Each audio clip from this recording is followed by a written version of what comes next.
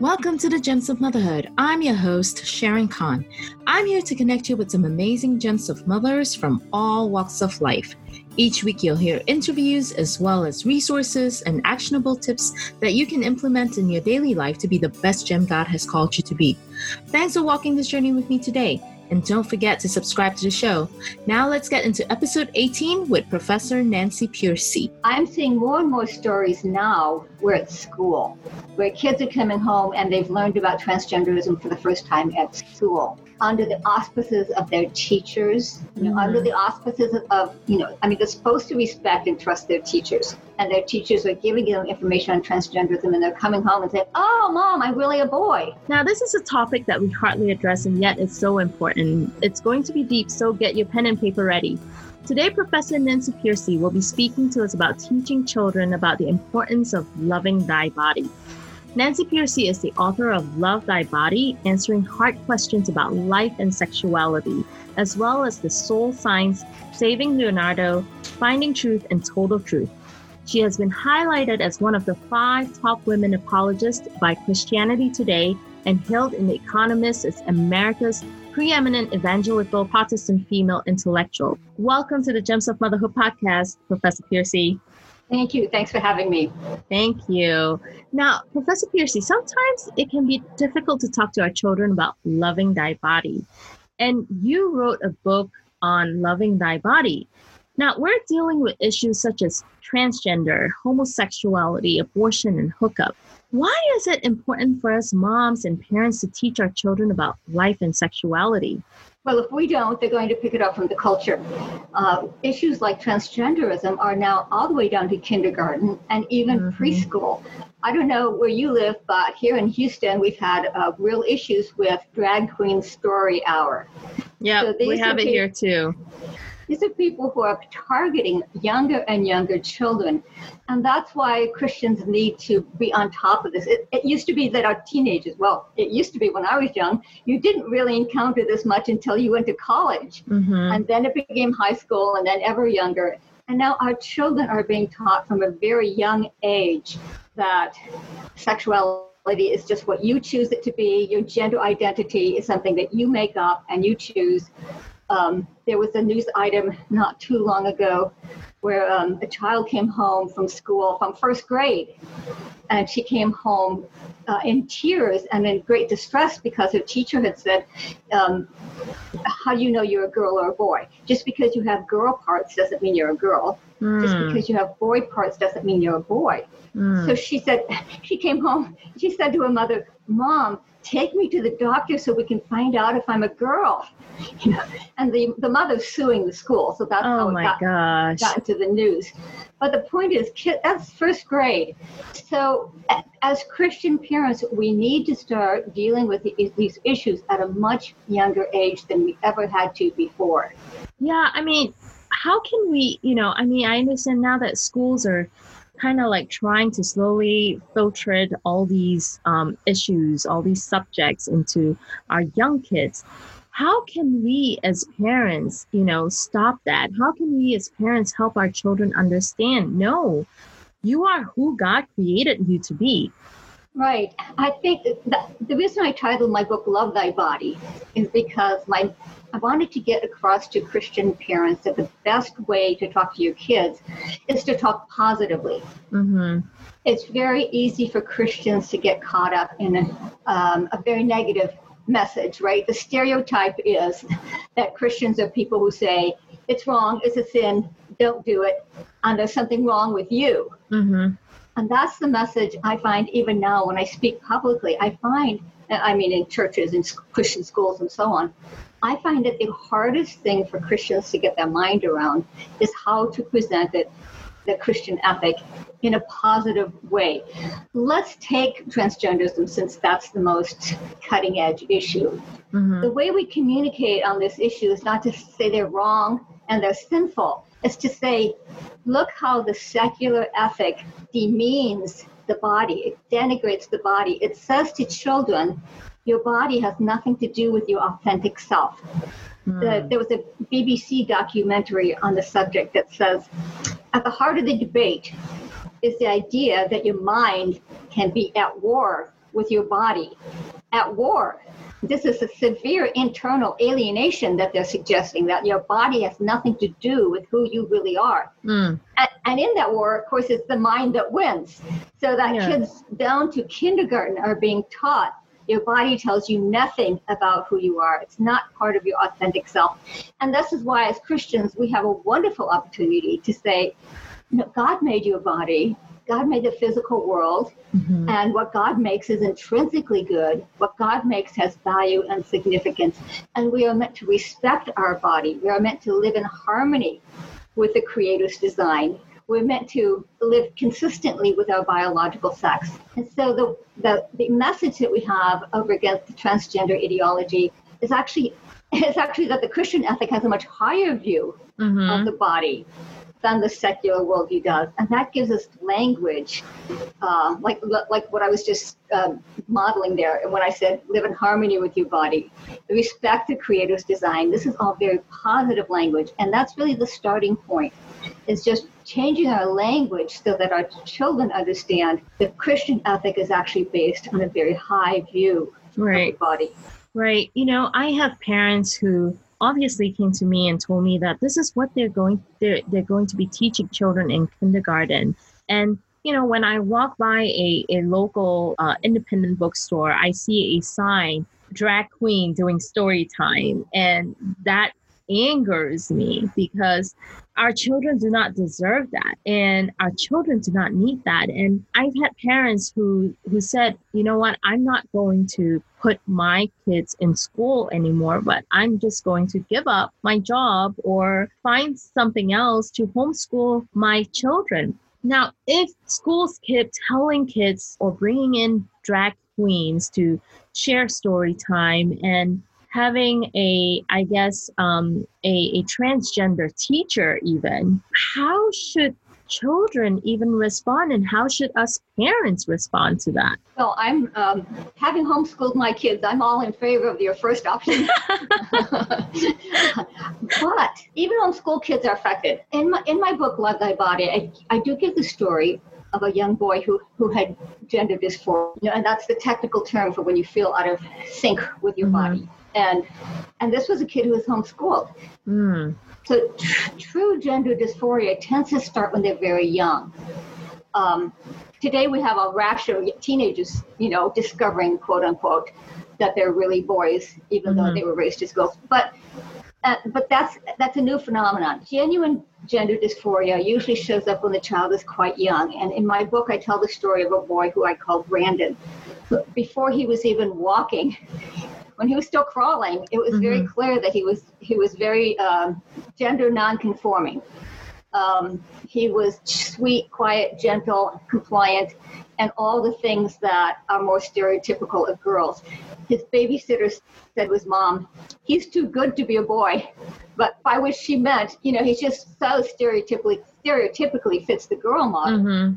When he was in preschool, when his mom picked him up every day, he was playing with the little girls and not the little boys. By elementary school, he was coming to his parents weeping frequently and saying, "I feel the way girls feel. I'm interested in the things girls are. God should have made me a girl." So this was a very difficult, by the time he was 14, he was looking up sex change surgery on the internet. So you say, what did his parents do? First of all, they made sure he knew they loved him just the way he was. They did not try to change him. I had a friend once who was a former homosexual, and he said, when I was a kid, I was gender nonconforming. I loved art and music, and my dad kept trying to toughen me up by pushing me into sports and other more masculine activities. Brandon's parents didn't do that. They made sure he knew that they thought it was perfectly fine for him to be a sweet, gentle, relational boy. That did not mean he was really a girl. And so they really affirmed him for the gifts God had given him. And they said, maybe God has gifted you to be a counselor or a psychologist or a healthcare worker, someone who's gentle and caring. They even took him through the Myers-Briggs personality test. Things like that to show that men and women can be on both sides of the scale, all across the scale. It's perfectly possible for a boy to be gentle and sweet-natured, and it's all just as possible for a woman to be assertive and take charge and rational.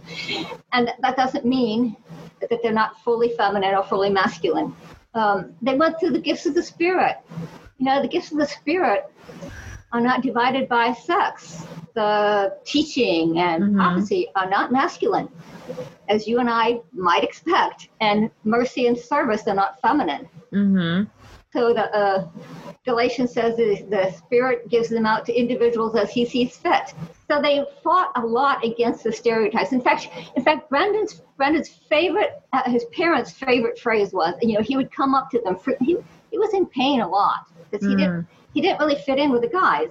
But of course, the girls wouldn't really accept him either because he was a boy. Right. So he didn't fit in anywhere. And so he came to his parents frequently in a lot of pain, and they would say to him, "It's not you that's wrong. It's the stereotypes that are wrong." So they would, and I'll have to tell you he's graduated from college now, and he has chosen to stay a boy. Okay. He has chosen to embrace his male identity.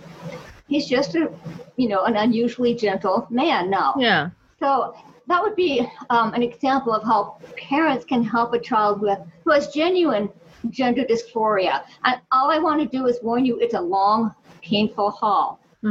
It's truly a deep psychological issue, and it takes years and years to work it through.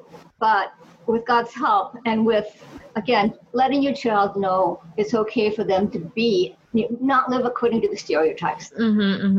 Now, how do we as parents answer difficult questions that they may have, as children about transgender, homosexuality, abortion, and even having hookups? How do we answer those difficult questions? If, let's just say, they do come to us as parents, and hopefully not to somebody else. Yeah, right.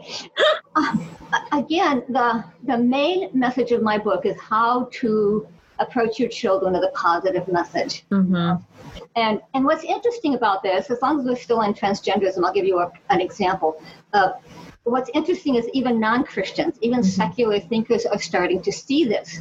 There's a very secular, very liberal website where I saw an interview with a 14-year-old girl.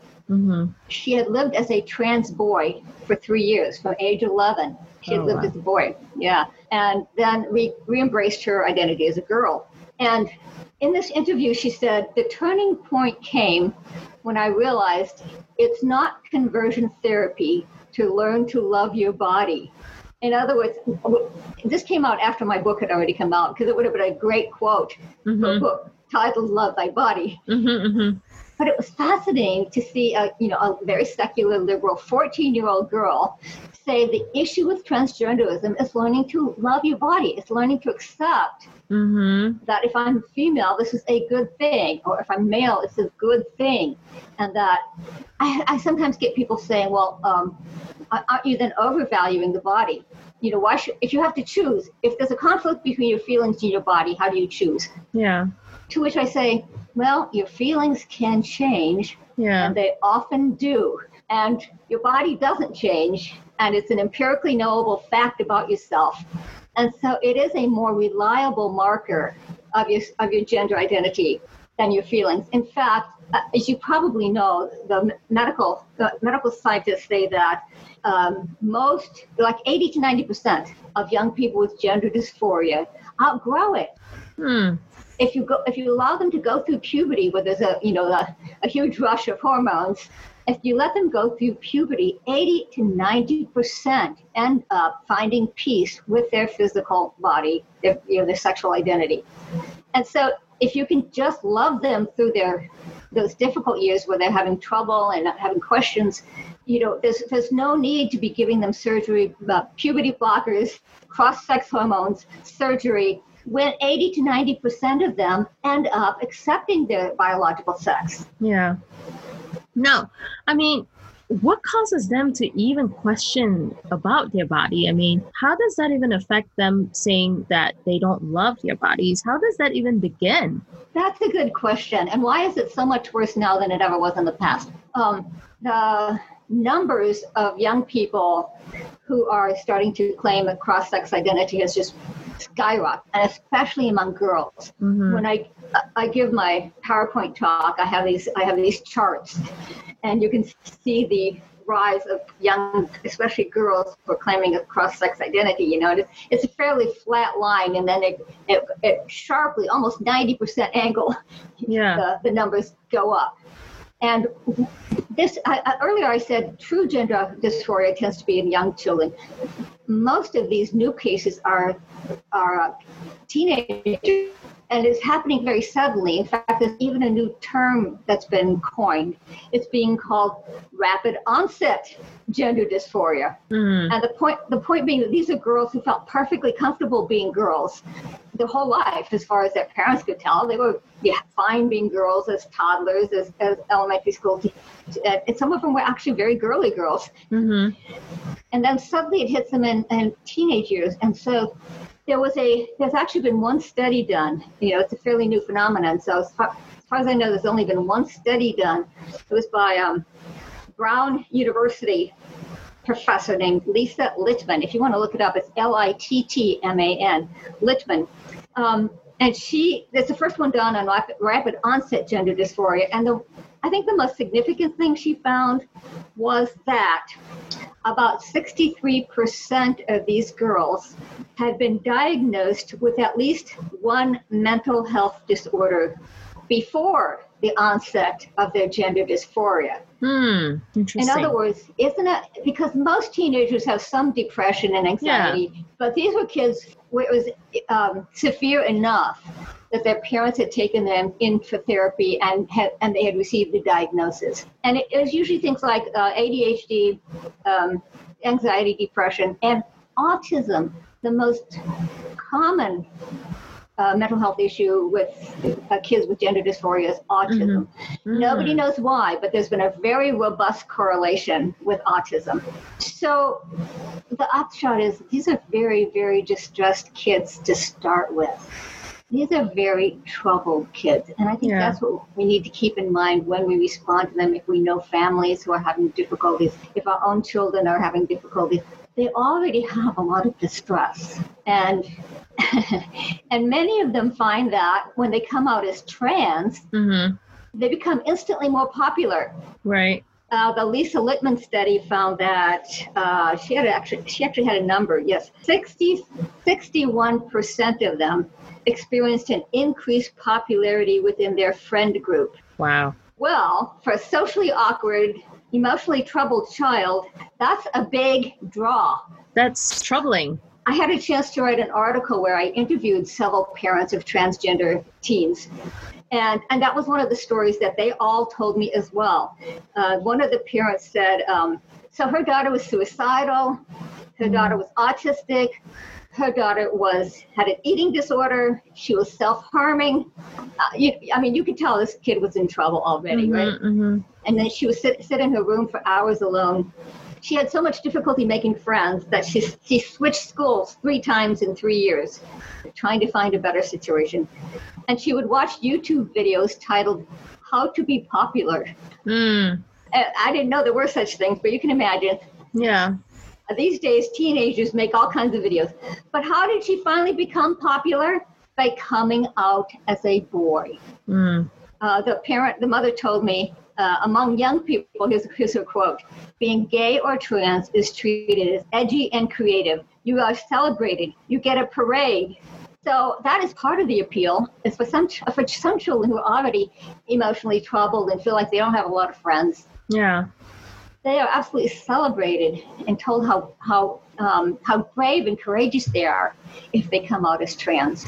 Because it seems like there's social pressure around children, and and it also kind of makes me wonder, like, how much social media plays into all this as well. Because if you look at it, a lot of teens these days have a phone, and social media is like, you like the picture, or if you don't like the picture, and the more likes you get, the more popular you are. And I've always wondered if partly social media has something to do with it. Oh, absolutely. Again, this is from the study by Lisa Littman.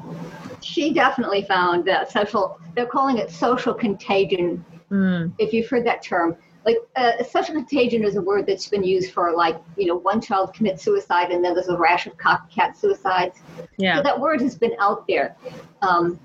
Now people are saying that a lot of the huge increase in transgender kids is partly social contagion. Because you're absolutely right. If they get on the internet and they find hundreds, thousands of videos by people who get on and say, "Oh, I'm getting my testosterone. Yay, I'm so happy." Yeah. And then, they every stage of their transition, they're documenting on the internet. I would only say this though. It started out mostly being social contagion via the internet. I'm seeing more and more stories now where it's school, where kids are coming home and they've learned about transgenderism for the first time at school, under the auspices of their teachers, under the auspices of, they're supposed to respect and trust their teachers. And their teachers are giving them information on transgenderism and they're coming home and saying, "Oh, Mom, I'm really a boy." So that really concerns me because the school is supposed to be where you learn healthy things. Yeah. You're not supposed to be coming home from school with questions about your gender identity. Right. But more and more, it's starting now with school that is starting with the internet. That's really sad. I mean, as we're talking about school and young children, how young should we prepare our children about loving their bodies? Oh, yes. Oh, well, let me give you some, I did a little research on books for very young children. And the parents listening in might find this helpful because they're not a whole lot yet. And so these might be useful. So this is a book for preschool and young children. Wow, I can't believe it started that young. And it's by, the author's name is Ellie, Ellie, Klipp, Klipp. And the title is called I Don't Have to Choose. And the main theme of this book is just that just because if you're a girl and you like to play with trucks, it doesn't mean you're a boy. Because that's where the stereotypes are so strong these days. As soon as a girl shows interest in quote unquote boy things, she's encouraged to think, "Oh, well, maybe I'm a boy," and vice versa. So that's the main message of this book. I don't have to choose. I can play with girl things one day and I can play with boy things the next day. And it's okay. I'm still biologically a girl. And I believe that, the author's a Christian. Then, as long as we're on Ellie Klipp, she also has a novel for adolescents and teens just called Choosing. And I went on Amazon and all the reviews were incredibly positive. So I have not read it yet, but the reviews are quite positive. There's one thing for teenagers, adolescents and teenagers. Then there's also for ages 5 to 8, so that's K through 2, but age 5 through 8, the author's name is Denise Schick. Denise, Schick, Schick. And it's just called I'm Glad God Made Me a Girl. I'm glad God made me a girl. And there's another one for fairly young children, but these are, I would say, elementary because the book is, the setting is a school. So it's a little bit older. And it's, okay, so here's a difficult name to spell, but the author's name is Marty, Marty, and then the last name is Machowski, Macaowski. And it's called God Made Boys and Girls, Helping Children Understand the Gift of Gender. And then the final one is not by a Christian, and it's for 3 to 6-year-olds, called My Body Is Me. And the author is Rachel Rooney, Rooney. And this one is not on Amazon. The others all are. Okay. This one's not on Amazon. So to buy it, you would have to go to a website called Transgender Trend. And these are parents and professionals, doctors and others, who are very concerned about the transgender issue. It's a good website. Your parents should be exploring this anyway. They should be going to the good websites like Transgender Trend because that will acquaint them with resources that are out there. but you have to buy this one from Transgender Trend. So that's a way to get started. And I should tell you that Denise Schick, who wrote one of those books, I'm Glad God Made Me a Girl, she has a very interesting history. Her father decided he was really a woman. Oh, okay. And so she actually has a book for children on that. It's called When Daddy Leaves to Be a Girl. I went online and I saw customer reviews saying this happened to me. So we have to be prepared. Oh, wow. Wow. You know, I know that you said in your book, Love Thy Body, that, you know, you teach about positive speaking. Now, how should we teach our children to be confident in their God-given body? I think one thing we need to do is stand against the negative message that honestly still is in some churches. We do have a history of what's called the sacred secular split. You've heard that term probably. A lot of Christians do tend to think the sacred realm is what's really important. On the secular realm, well, you know, that's sort of second class. So the spiritual realm is, you know, where we talk about religion and spirituality. We go to church, we have our Bible studies, and that's what's really important. That's what God really cares about. And then we tend to think that the rest of life, like our physical life, our jobs, our recreation, that's not really so spiritual, and that many of us have a harder time even understanding how biblical truth applies to the secular realm.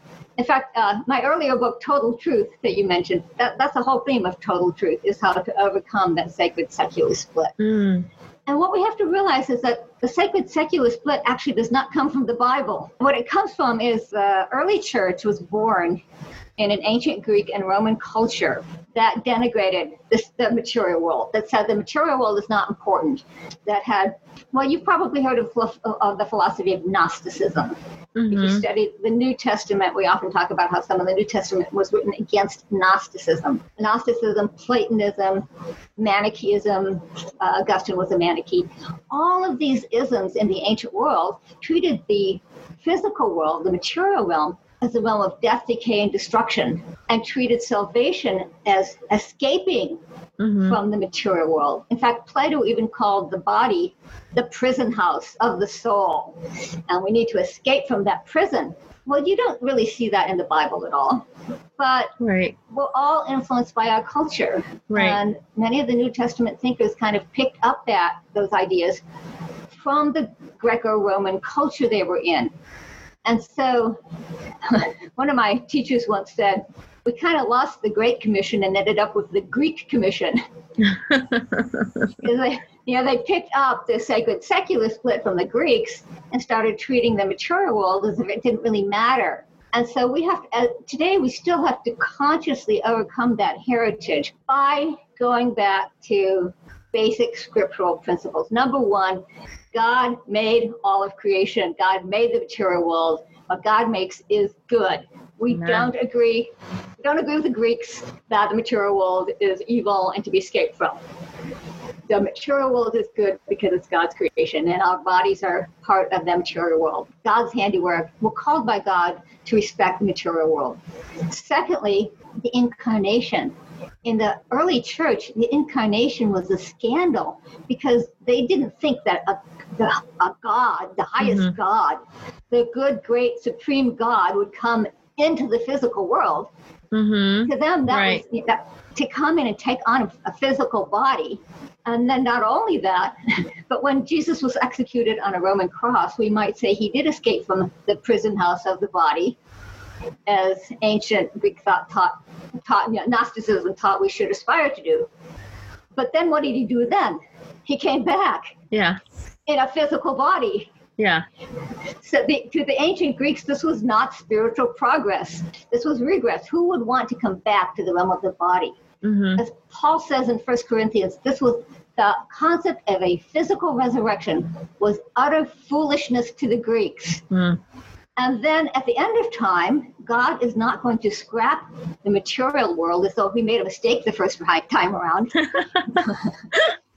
He's going to renew it and restore it, creating a new heavens and a new earth, and we will be on that new earth in restored physical bodies.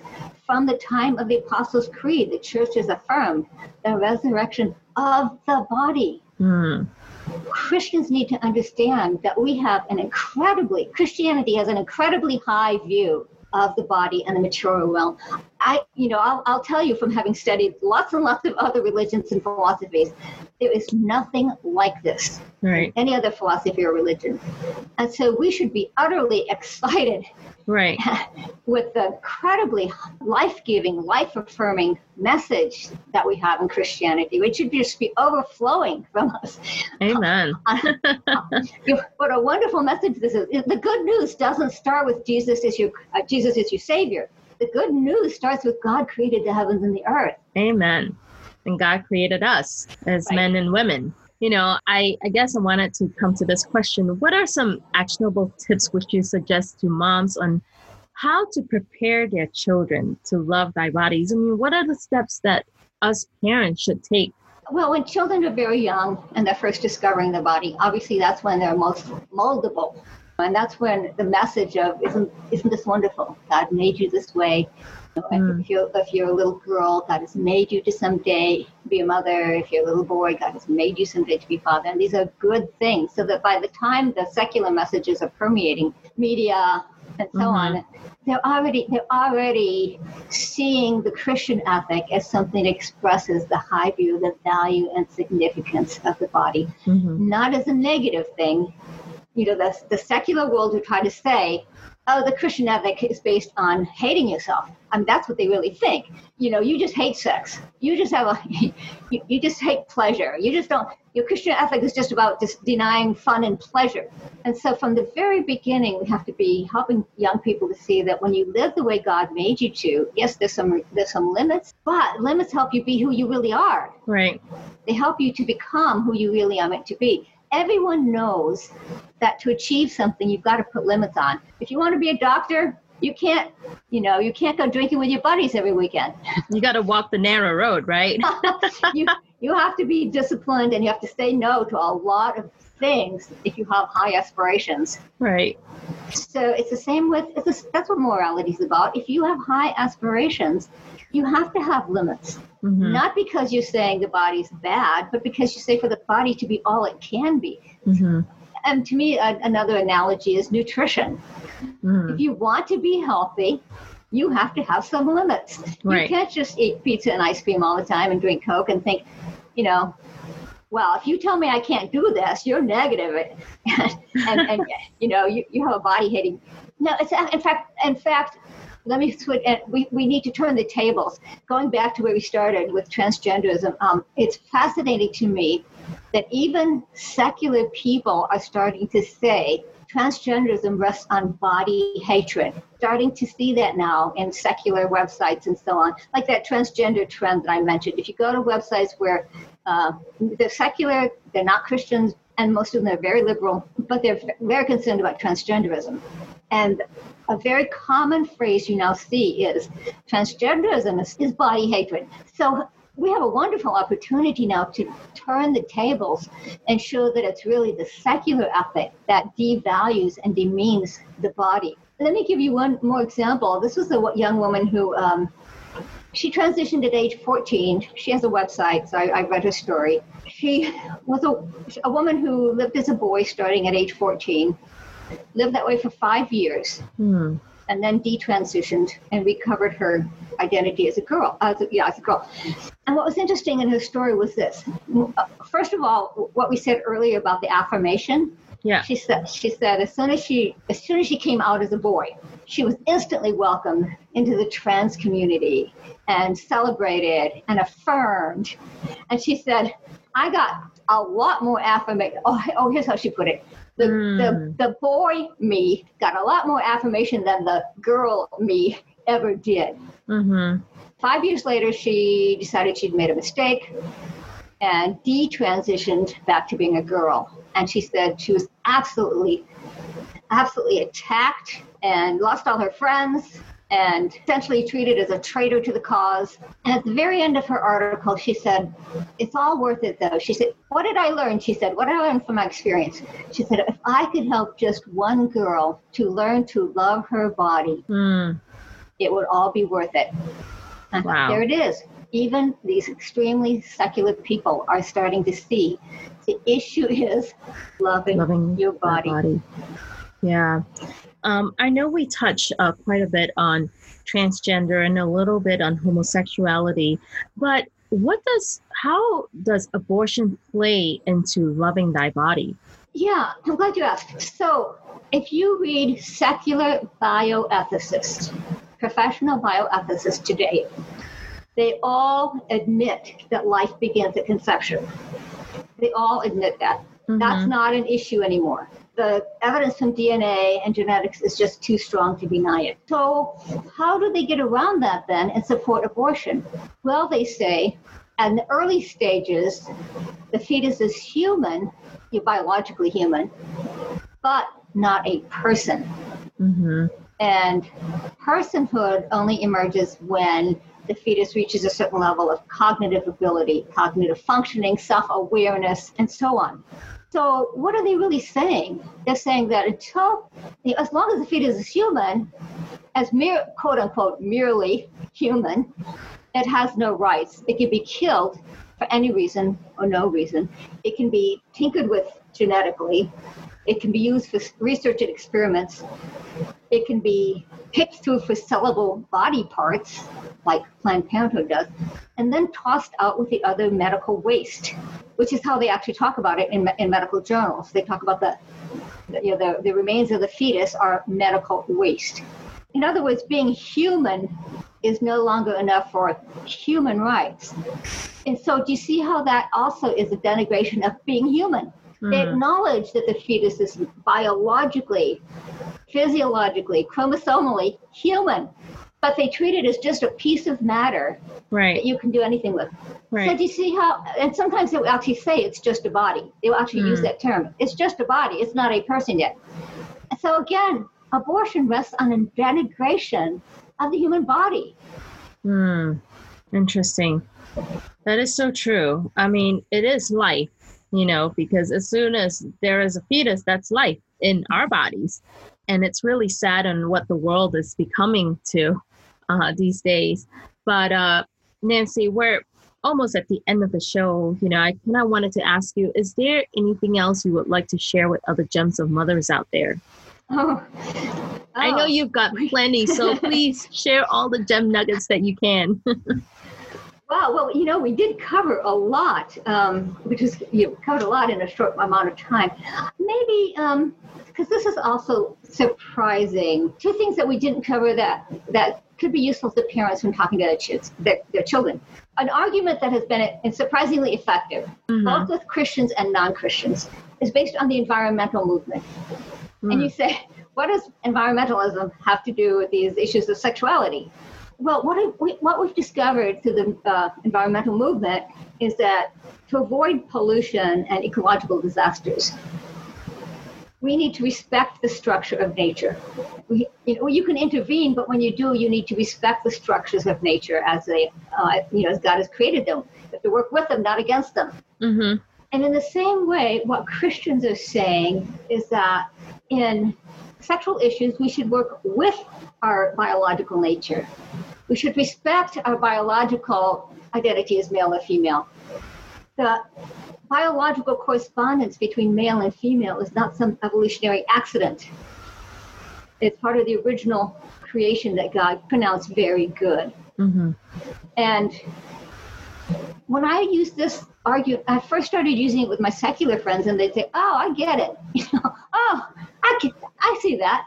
Yeah. And I was kind of taken aback, like, okay, we have learned that you can't just ride roughshod over nature without being disastrous. Yeah. And it's the same with, say, transgenderism. You can't just deny your biological identity. It's going to be destructive. We need to respect it, honor it.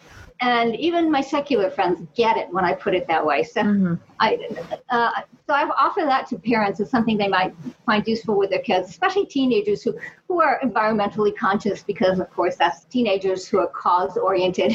Right. Are very into the environment these days, and they should be, and that's good. But it's especially helpful with teenagers. And the second thing that might be helpful is Darwinism. How does Darwinism fit in here? Because our kids are just inundated with evolutionary theory. Your ethic is always based on your view of nature because your body's part of nature. Yeah. So the secular ethic that demeans the body, that denigrates the body, ultimately is rooted in a Darwinian view of our origin. In other words, life is a product of blind, material, purposeless, mindless forces, and therefore it has no intrinsic purpose that we are morally obligated to respect. There's a well-known lesbian, her name is Camille Paglia. Okay. And a lot of Christians read her stuff because she's a little bit of iconoclast. Although she's a feminist, she does not believe that male and female are social constructs. She says, no, nature made us male and female. Humans are a biologically reproducing species. And then you say, well, then why are you a lesbian then? Mm-hmm. How does she defend that? And she says, and these are her words, she says, why not defy nature? Fate, not God, has given us this flesh. We have absolute claim to our bodies and may do with them as we see fit. That is exactly the logical outcome of Darwinian evolution. If purposeless, mindless causes created my body, then why should I be limited to any moral rules? There's no intrinsic purpose that I need to honor and respect. And so that's really at the core of this debate is the question, are we the products of mindless, purposeless forces, or are we the product of a loving creator who did create us for a purpose? And that's the bigger theme that we need to have running through all our communication with our children. Wow. That was so good. That's so deep. Thank you so much, Nancy, for coming on the show. I really appreciate you sharing all those gem nuggets with us. I mean, I would never think that to talk about Darwinism and how much it would affect that. And I'm so glad you shared that because it's definitely an eye-opener. And I'm sure a lot of moms and a lot of parents are being so blessed by this episode because there's so much that we can implement just by listening to what you have to say. So again, I appreciate you really coming onto the show and sharing all the gem nuggets with us. Well, thanks so much for having me. I went on your website and got all nostalgic for when I had younger children. Well, thank you. I hope you enjoyed this episode of Gems of Motherhood podcast. If you're wanting to connect with more amazing Gems of Mothers and more resources, head over to gemsofmotherhood.com where you can subscribe to the show. That's where you'll find show notes with actionable tips and any links mentioned by our guests. Most importantly, I hope you'll find inspiration and learn to cultivate your own journey. You are loved. You're an incredible gem to God. He knows you intimately. He knows what you're going through, and He knows what you need. Remember, you are fearfully and wonderfully made in Him. Be sure to tune in next week for our next episode.